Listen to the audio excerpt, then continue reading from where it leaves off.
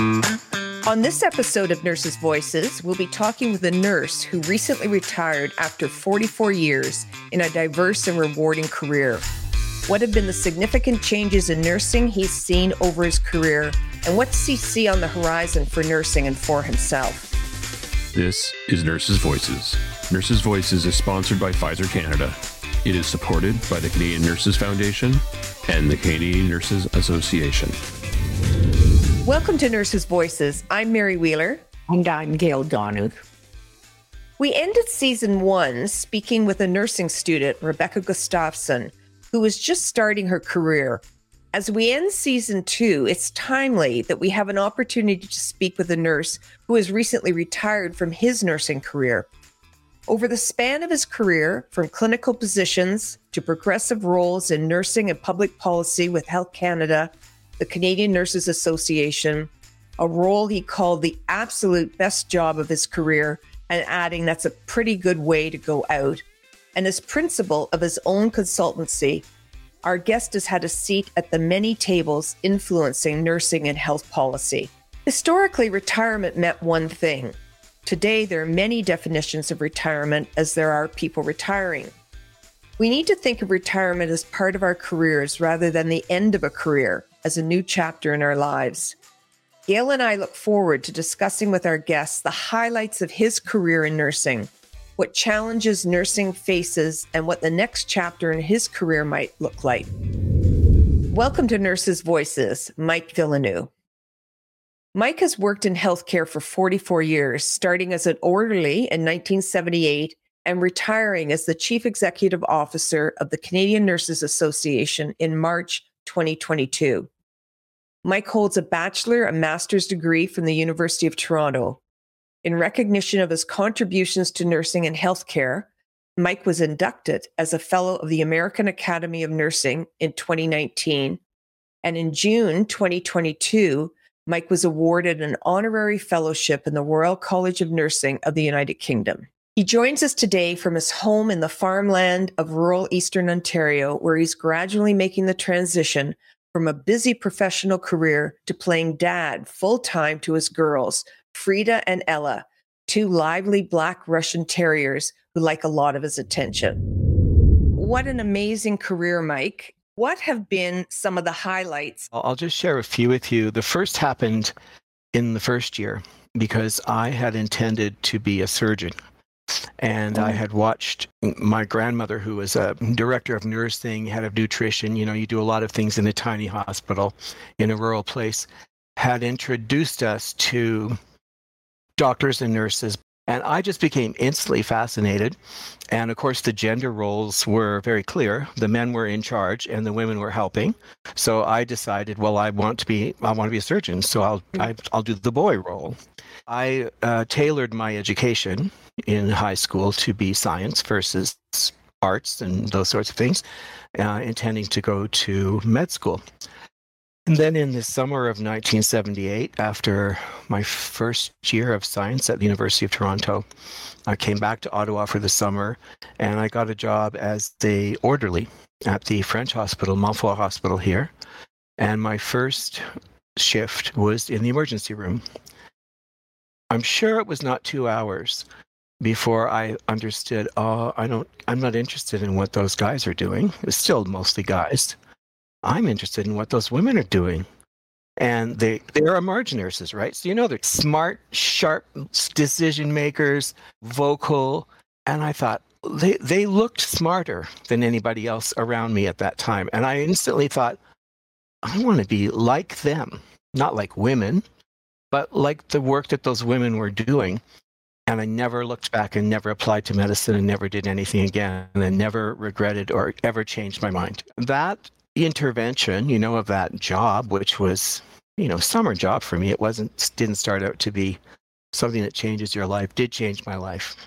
And then there were other moments, with patients, which I remember very, very clearly, the great impact you can make with the smallest thing, nothing fancy, no 16-page care plan, just human connection with people could just completely change the course of someone's, if not their trajectory, their memory of the trajectory.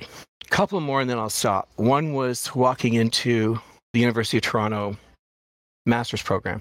It changed my life. My brain was blown open by people like Kay Arpin and Dot Pringle and Gail Donner. It was a tremendous experience. And the last thing I'll say, much later, so flash forward to this job that I just finished, and people pay you to fly to the Middle East to talk to them for 45 minutes. And there isn't a single time I didn't sort of pinch myself going, how the hell did I get here? That was never in any crystal ball of mine at all. So the second 20 years was a game changer because it, sort of flipped my whole life around. Just to tell you how that happened, I was not working for a short period. And one day, Linda O'Brien Palace called me and said, we're having trouble with a study at Mount Sinai. They were doing chart reviews. So I was trying to help them move this thing along. Along the hall comes Judith Shamian. I didn't know that she was the chief nurse for the country. And she said, what are you doing here? I'd worked for her before and knew her quite well. Told her, got a job? No. And she said, you want to work for me? Yes, of course. I was in Ottawa 2 weeks later. And that changed the course of my life. That leap of faith. And I say that now to every student who ever asks. If somebody asks you to do something, they already think you can do it. And she had faith in me. I think it panned out. It took some time, but in the end, it panned out. There weren't a lot of low points, but there were times when I didn't follow my own thinking about the leap of faith. Mm-hmm. And when I was at Health Canada, they were having trouble with a study at OECD in Paris, the Organization for Economic Cooperation and Development, for people who don't know that acronym. They were doing a study of the performance of their health systems. And one section of it was on nursing shortages. Dr. Shamian says, I want you to go and work at OECD. They will do an exchange or whatever they called it. It's about a 6-month thing, and help them get this fixed. Because they had 600 economists, 95% men and white men, by the way, just to give context to some of the decision making that was going on. It's probably maybe still is. I said, no, I can't go. No, I can't do that. And I had friends who said, have you lost your mind? They want you to go to Paris. So after I rethought it, I did go. And the first day was awful because you're alone in a new place and it's a Sunday afternoon and it's raining in Paris. And I didn't speak perfect French, and I thought, oh, I was right. And then 2 days later, I was like, what were you thinking? And what happened in the moment where you said, I don't want to go? Well, first of all, I'm brutally introverted, and I have been my whole life. And I think people think because I'm a bit of a clown and carry on and can do good speech, that you're not shy, which I'm not.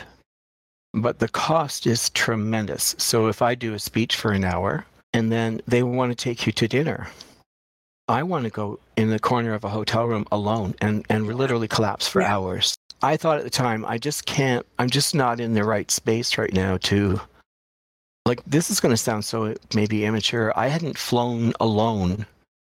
Move, find an apartment, orchestrate a life, try to get a telephone line, because that was still a thing.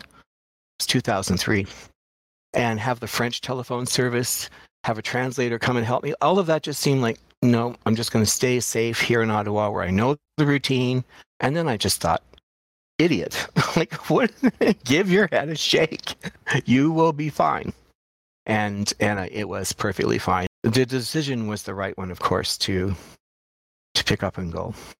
Did that then open other doors for you? One of the major elements that changed was it really introduced me to more clear thinking about economics. I absorbed a lot in those 6 months. And Jeremy Hurst was the head of the division, one of the world's most esteemed economists. It taught me to not be afraid to speak up to a bunch of strangers.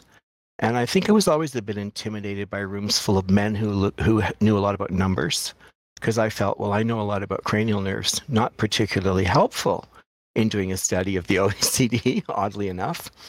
But I can remember when Dr. Hurst, Jeremy Hurst, came really to the conclusion that the entire issue, I'm oversimplifying what he said, but they had come to a general conclusion that the problem in nursing shortages was pay. It all comes down to salary, because that's how economists look at it, right? It's the labor market. There's inputs, there's outputs. You pay more, people will work more. When I said, Jeremy, nurses work for reasons other than salary, his pencil broke in half because he was talking. I remember the pencil breaking and there was silence in the room. And that's when we talked about they're already full-time and working lots of overtime. There's not trouble getting them to work. There's something in the working conditions driving people away, driving the high sick time and the overtime. I learned, and then more people were asked to come to the room and talk about that. And I tell this to younger people, and they ask, like, students, how do you do this, or what do you do? Know a lot about a couple of things, have a good story, be able to dive deep on a few statistics. At that place, all I really needed to know was quite a good basic knowledge of health, human resources, and the nursing workforce, and what was the sick time and the overtime and those sorts of things.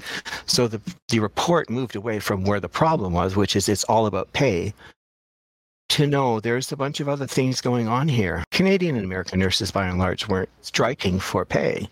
Often that becomes the proxy because they don't know how to describe the other real issues, or nobody will pay any attention to it. So it comes down to, just like now in COVID, well, you're just not paying me enough.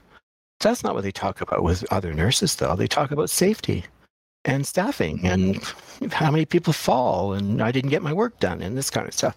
It was an eye-opener to me coming out of OECD that I then used in other points in my career, which is how do you talk to a powerful group of people that you're scared of and get their attention. Mm-hmm. And like a committee in Parliament, I would be sick to my stomach every time before I went in those. Even 2 months ago, I'd be knots all day. And then you think, look, you know about this more than they do. They're nice people in Parliament, but they don't know what nurses do. But I still got anxious every time.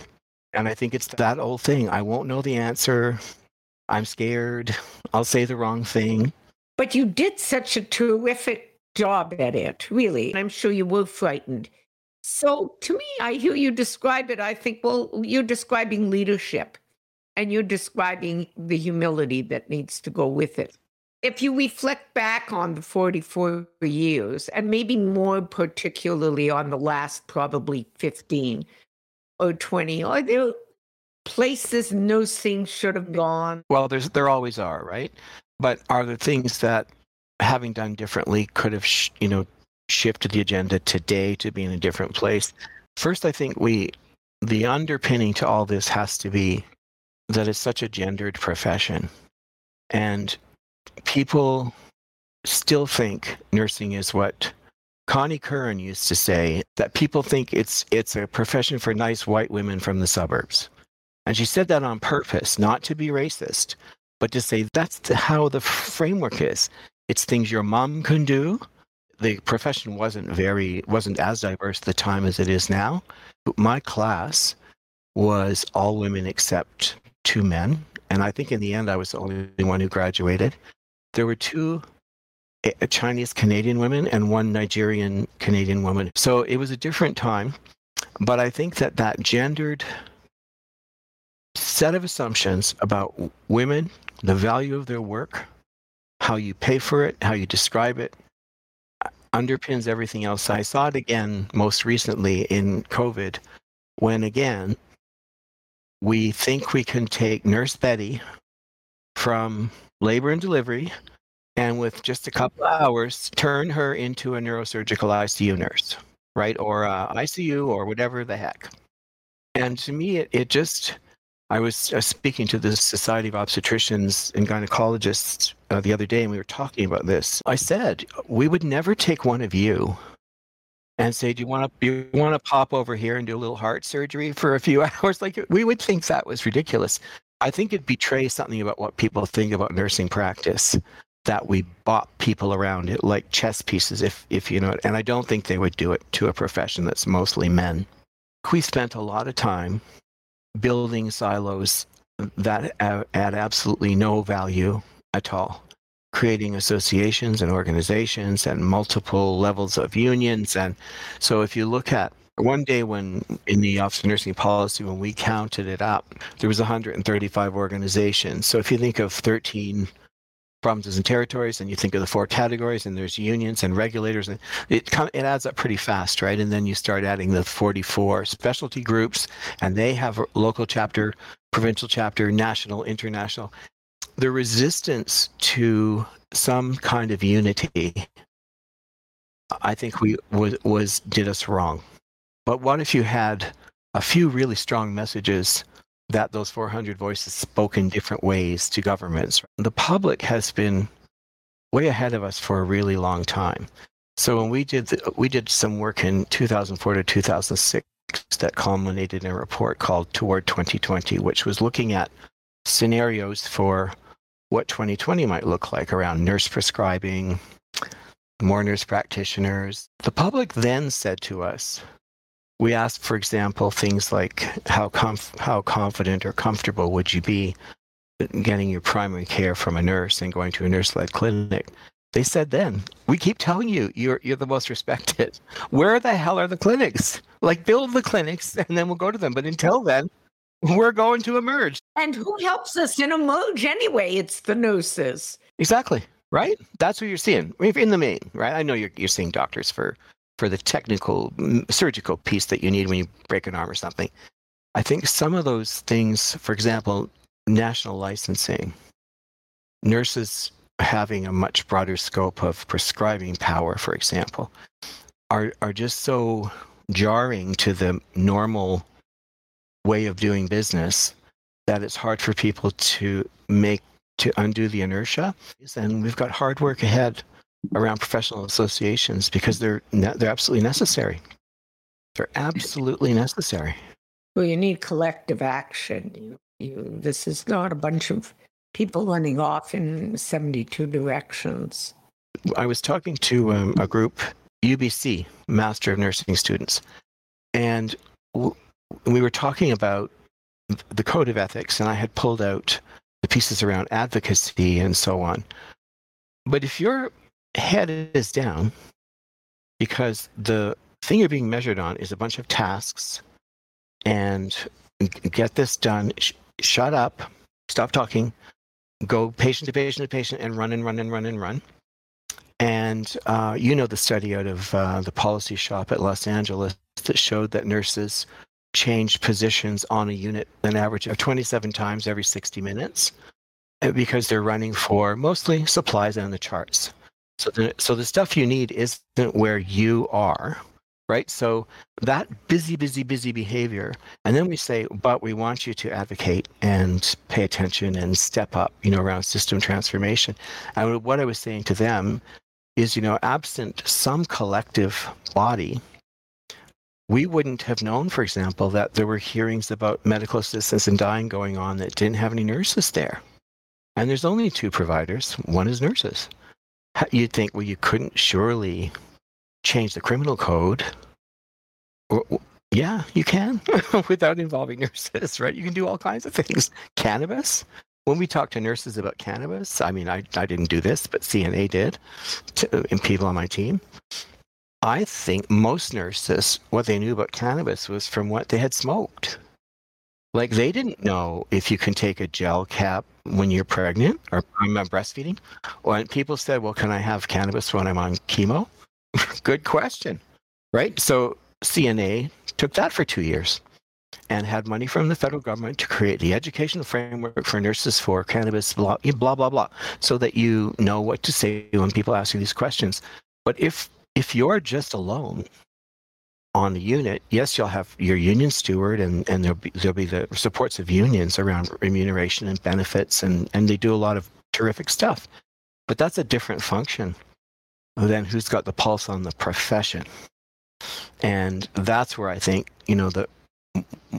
I felt my value, because you said, Gail, you must realize you had some value, I think grew over the years because I came to understand that someone has to watch the group, not the individual. You have had so much influence in this profession. What do nurses need to hear from you to give them maybe the little bit of nudging to take that leap of faith? It's a tough question, Mary, but I was trying to articulate it a little bit in the piece I wrote for the Canadian Nurse, where I mentioned that is that the conditions are not the profession.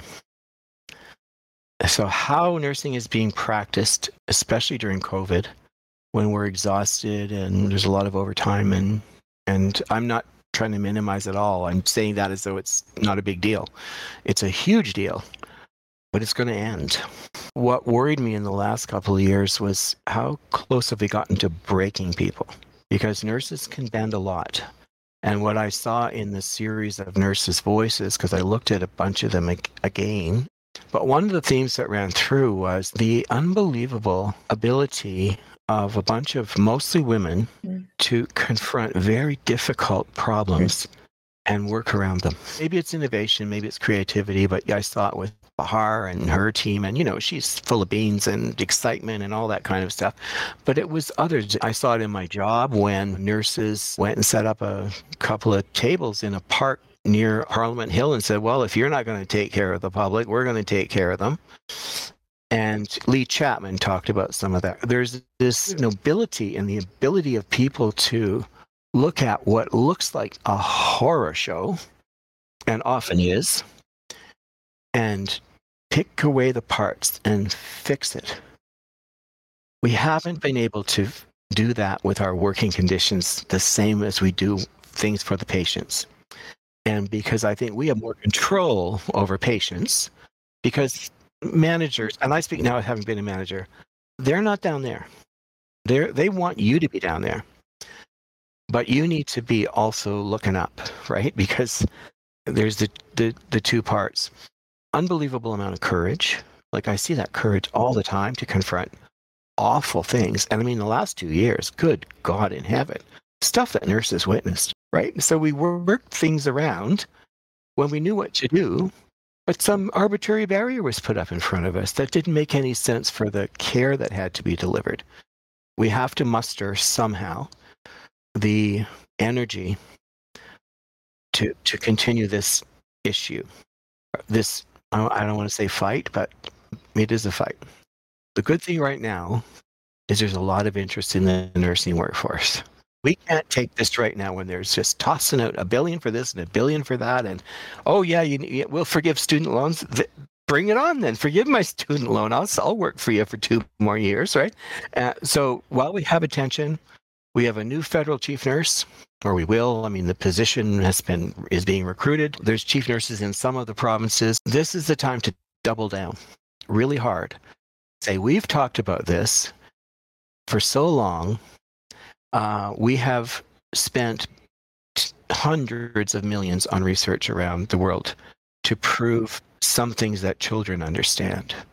More people watching over you, you get better care. We spent a lot of time listening to people say nurses are so resilient through COVID. No, they're not. They're lying on the floor crying.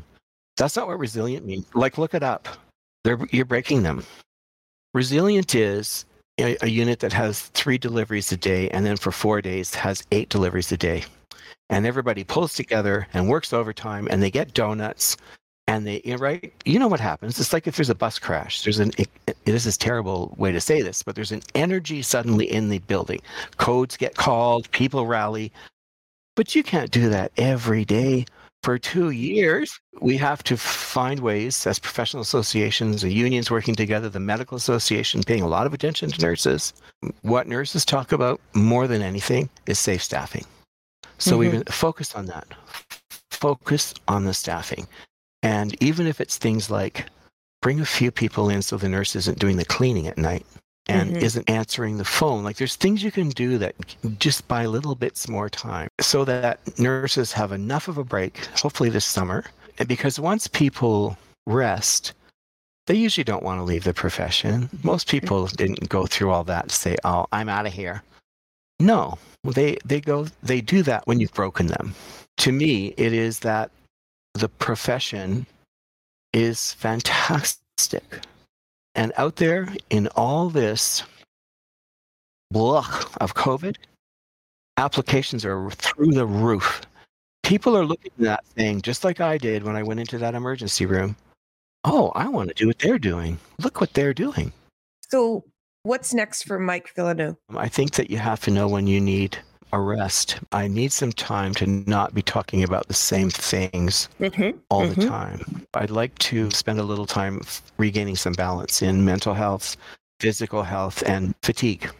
It is a wonderful way to end season 2, to not only hear your story, everything that you have to offer, everything that you've done for the profession. Sometimes thank you just says everything. I just want to say thank you as well for really, particularly for supporting Nurses' Voices, but also for tonight, for being the real Mike. I mean, you've had a really wonderful leadership career.